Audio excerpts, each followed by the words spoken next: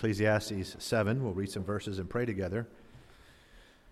And in some ways, this is sort of the addendum to Sunday morning's message. In fact, in many ways, as you'll see in a moment. But let's read some verses together and then we'll pray. Ecclesiastes 7. And verse 8 says, "Better is the end of a thing than the beginning thereof, and the patient in spirit is better than the proud in spirit." What a great text that is. "Be not hasty in thy spirit to be angry, for anger resteth in the bosom of fools." What a great text that is. And then our text for tonight is verse 10. Say not thou, what is the cause that the former days were better than these? For thou dost not inquire wisely concerning this. Father, please help us to know the meaning, the value of this great truth of your word, and I pray, God, our hearts will be open to it tonight. Thank you for divine wisdom, heavenly wisdom, your word, in Jesus' name, amen. Verse 10 again, you'll see the wisest man who ever lived, of course, Solomon, talks about something that he says is very unwise for a Christian to do. Say not thou, that word makes it very pointed, you. What is the cause that the former days were better than these? For thou dost not inquire wisely concerning this. In other words, Solomon says that it is foolish, unwise to compare these days, the days in which you're living right now, with former days. And then to go on and conclude that the former days were somehow better than these days. In fact, what he's specifically warning against is simply asking why. Don't even ask why, he says. Do not inquire as to why the good old days were ever, if at all, indeed better than today. And of course, the reason for, why this kind of nostalgia is foolish and why it is so unwise is what makes this admonition, I think, so helpful and really powerful for all of us. Now again, Sunday morning we preached on today. Today is the best day of your life. And we noted briefly in that message the folly of focusing and dwelling on yesterday, that is, to think too much about past history. Past history is what's called a pleonasm. A pleonasm is when you take two words, it's like small inkling, as if an inkling can be large. Or saying, look at that boat marina, as if there's a car marina or whatever. Another pleonasm, it's a play on words, of course, is the affluent, rich, and so on. And it's really exactly what Solomon is sort of using here in the text. You keep the history in the past. Do not ask, Solomon said, obviously in your head or your heart or to another person, what is the reason, what's the cause that the good old days, the former days are better than these days? Don't even inquire why concerning this. Now, we just read a moment ago about wisdom and fools in verses 8 and 9.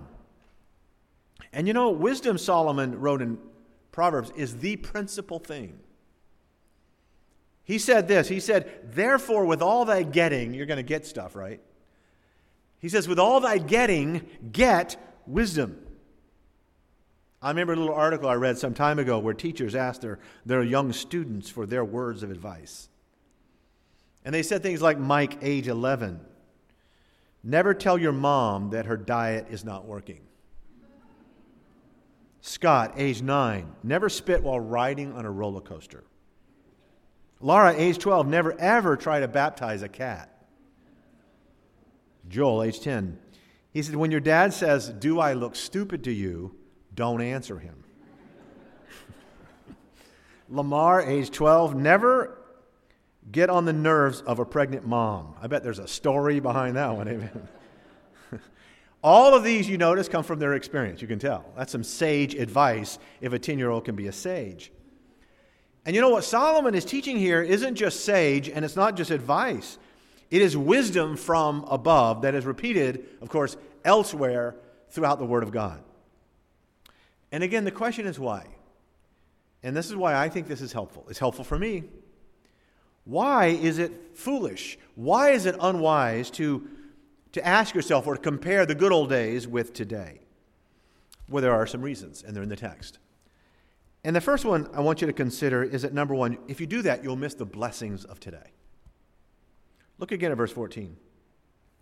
In the day of prosperity, be joyful. Now, let me just ask you a question. How many of you believe that you personally are living in a day of prosperity? Raise your hands. Man, I am.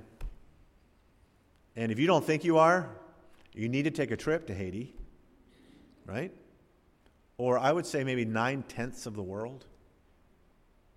So what's he say? In the day, if you're living in a time of prosperity, if God's being, our country's prosperous. We're sitting in an air-conditioned building, padded pews. In a day of prosperity, he says, be joyful. Now, I know it's sort of stating the obvious, but the problem with nostalgia, the whole problem with pining away for those good old days, is that it will blind you of the goodness of God today. People who are always, constantly looking in the rearview mirror are missing the good things that are right in front of them.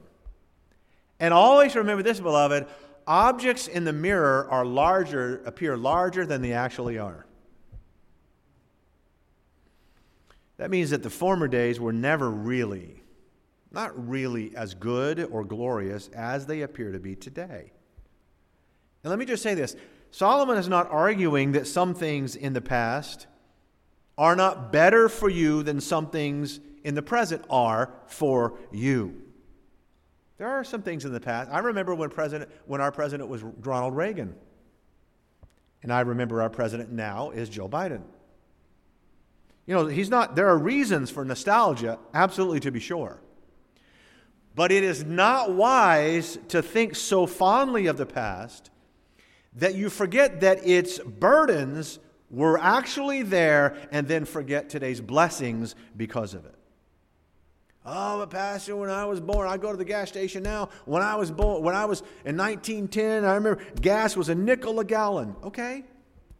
What did you put it in? It was better for the days of cars and automobiles. I walk out here and I see the oil in the parking lot. Well, what was in the parking lot under D.L. Moody with the horses? Okay, I'm just saying. The crime and the crime rate, it was so much lower in those good old days. Okay, think about it this way. Not for Charles Lindbergh, whose baby was abducted and murdered. Not for the victims of Dillinger, Al Capone, or for Lizzie Borden or Jack the Ripper. You ought to do this sometime. Just Google this. Google serial killers of the 1940s. And it's going to be a long alphabetical list. Do the 1950s, those good old days. Do serial killers in the 1960s. Those were all people who are victims of crime, murder. So then, in other words, for every one of us in this room right now, these days, the crime rate, these days are less fearful than for all of the millions and millions and millions of people who died violently in the U.S. Civil War. That was a long time ago. In the First World War. What an awful war that was. In World War II. In Korea. In Vietnam. Anybody in the 50s or the 40s or the 20s who ever fell victim to a crime, compared to you right now, for you today, these are the good old days. This is it. The problem is you can't see the blessing of today. You cannot see God's goodness on you as long as you're glamorizing the past. Your past or any past. As long as you crown the past with a halo, you'll never fully appreciate the present and how good God is. Now, folks, I love nostalgia. I'm 65 years old. I've got a lot to love. I go back and I think about things and I talk to my mom. I love nostalgia. I just want to make sure that I am thankful now for whatever I was thankful for back then. Several years ago, we preached from the prophet Haggai. And it was interesting because, in Haggai, God asked the people a question, and it was a very thought-provoking question. Here's what he said. He said, "Who is left among you that saw this house, the temple, in her first glory?" It's like me saying, how many of you remember the building before, if we had a building that burned down, and everybody, how many of you remember, and the old timers raised their hand? That's what God is kind of doing. How many of you can remember the building in its first glory? Me. And how do you see it now? Is it not in your eyes now in comparison of it as nothing? Oof, ouch. I mean, what a question. But you see, the question from God to his people was meant to be thought-provoking. Look, Solomon's temple was nothing less than awe-inspiring. We're talking about the real, bona fide good old days. It was gorgeous as a building.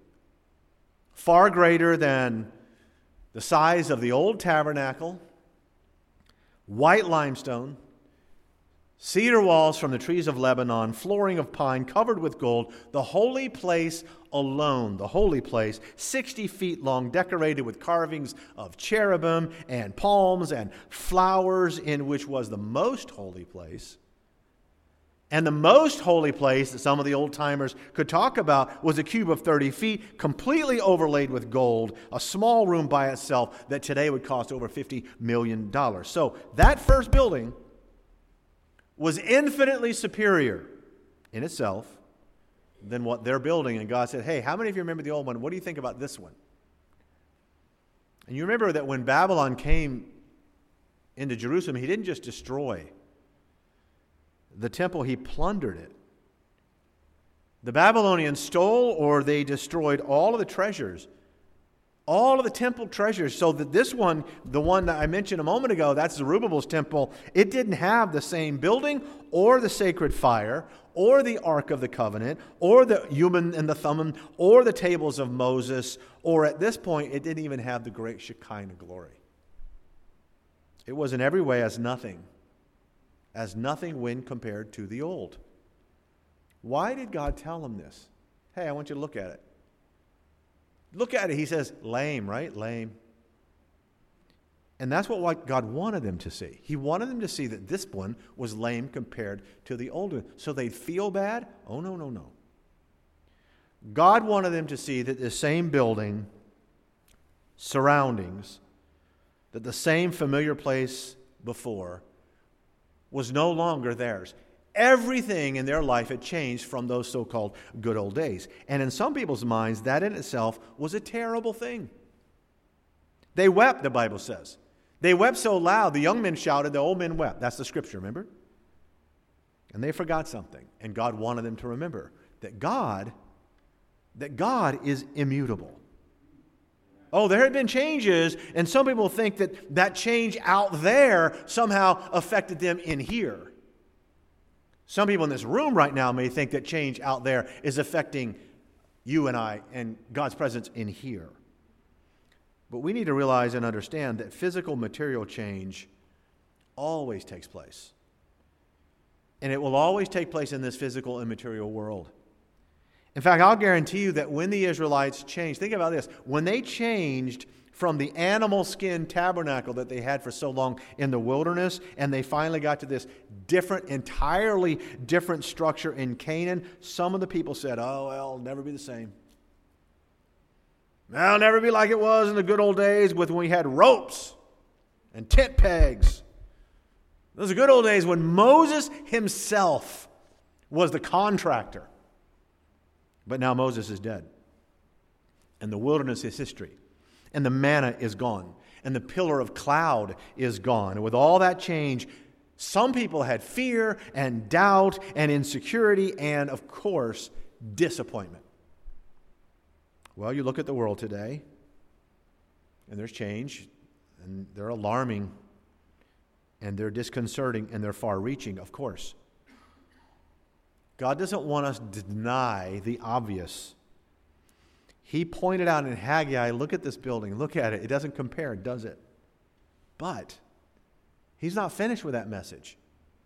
Because he goes on to the prophet to say, you see this tiny little temple? You see the rubble of the old one all over the place? You see the challenges that lie before you, the things that you've lost? And then God says, okay, you see it all? Don't worry about it.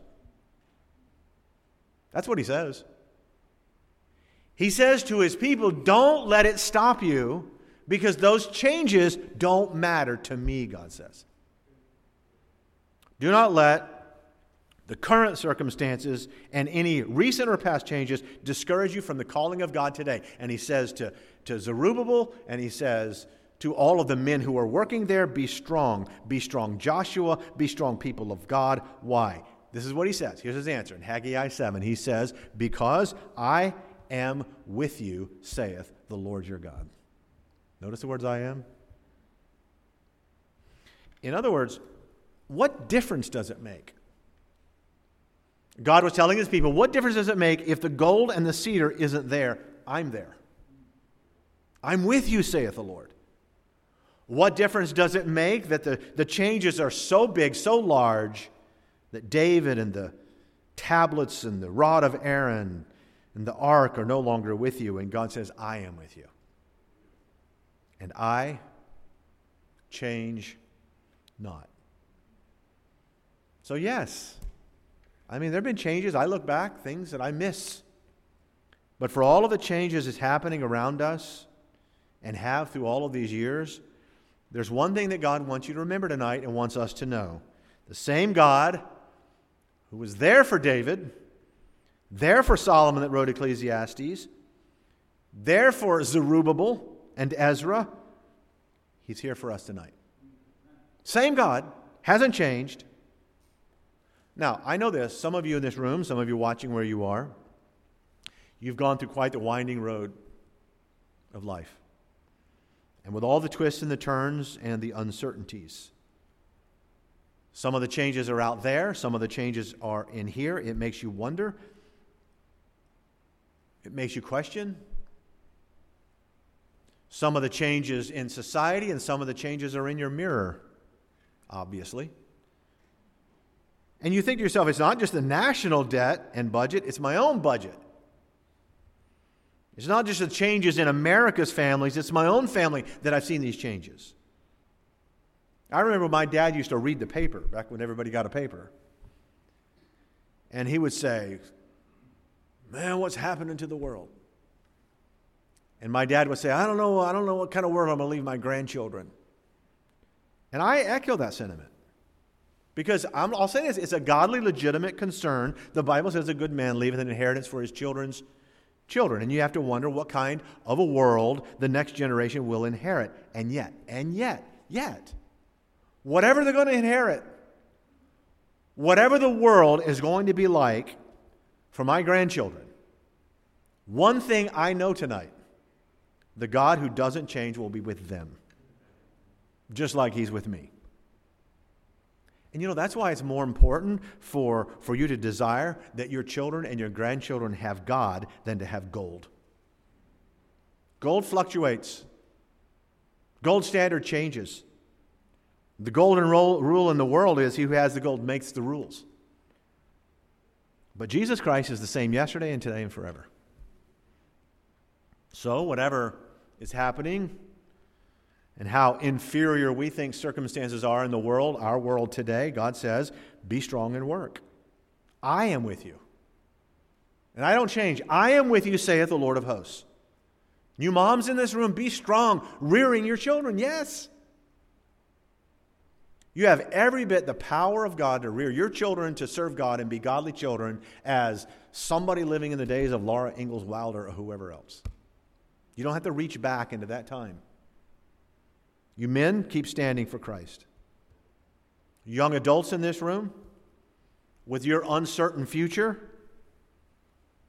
and all the people of the land, as it says in that great text, build, have a family, win the lost, study the Word of God, love the Lord, give faithfully, pray without ceasing, love the brethren, keep the faith, finish your course. For the Lord, the righteous judge, shall give you at that day the crown of righteousness. Pastor, you have great hopes for 2024? Oh, I do. It's called the blessed hope. And I have that blessed hope for 2023. But Pastor, the good old days. You know, I look at these kids and they drink bottled water all the time. Young people. They carry bottled water everywhere. And I want to say to them, there ain't nothing like drinking water out of a hose in the summer. Amen. It tastes like rubber. You know, we think that's awesome. Bottled water's better. There ain't nothing like reading and working at night by the light of an oil lamp. If you only knew what that was like, Pastor. And there ain't nothing like the Chicago fire either. The Boston Inferno. All I'm saying is that to constantly look back and assume that things were so much better prevents you from looking around. And if you'll just look around and count the blessings of today, you'll realize tonight that for you and I, these are the good old days, as we've said many times in the past.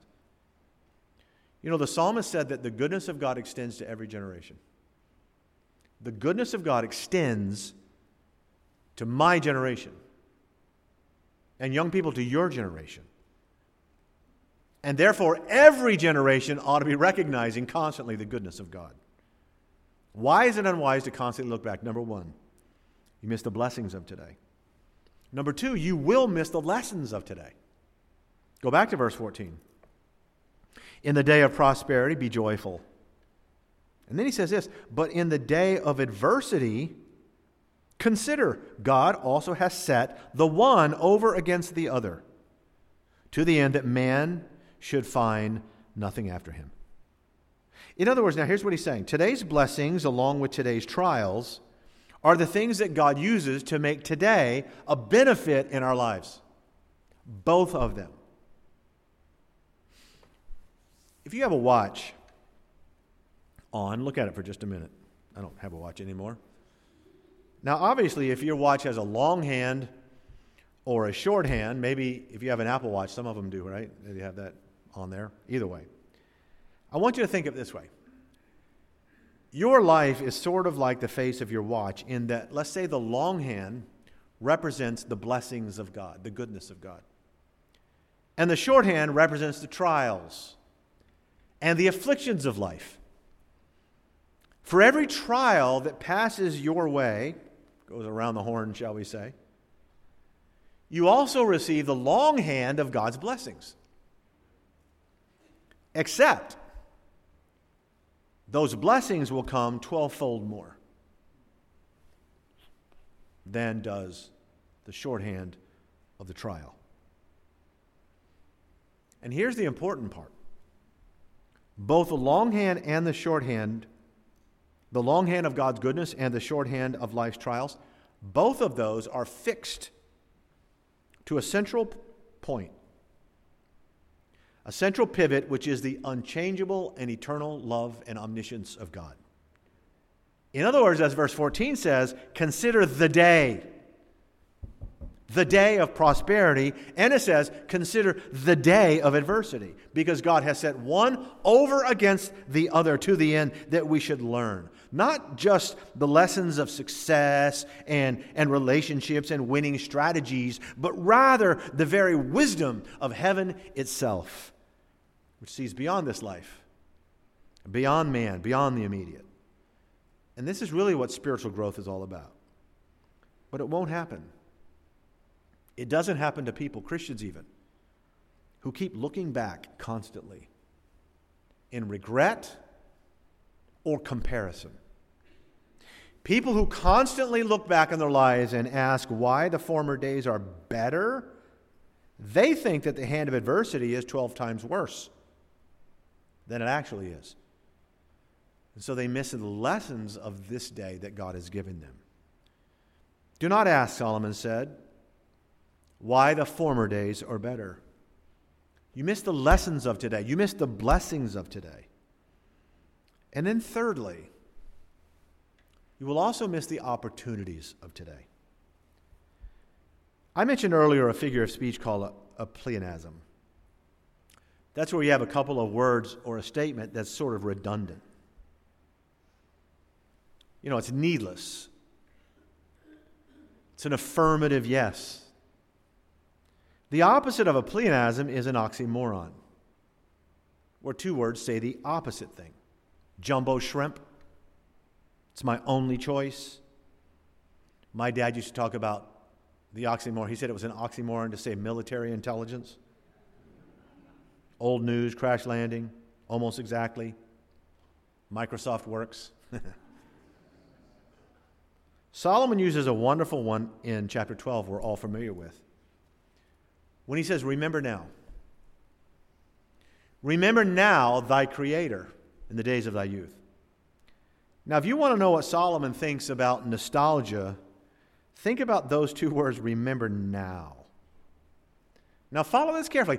Paul said in Romans chapter 13 that David served his own generation by the will of God. That's a powerful statement. David served his own generation, boom, boom, by the will of God. Now, let me say this again. You cannot pray yesterday. You cannot teach someone last year. You cannot be a blessing back in the day. But you can today. You can read your Bible today. You can't read your Bible in 1968. Can't. You can't go to church in 1976. You can't support a missionary in 1989. You cannot so much as sing a hymn yesterday, much less yesteryear. But you sure can tonight. After the service Sunday, someone texted me and they said, Pastor, you keep talking about today's the best day. Aren't we supposed to live for tomorrow?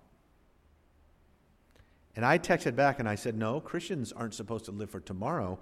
Christians are supposed to live for eternity. For eternity. What that means is we're supposed to live for today. We're supposed to live today for tomorrow.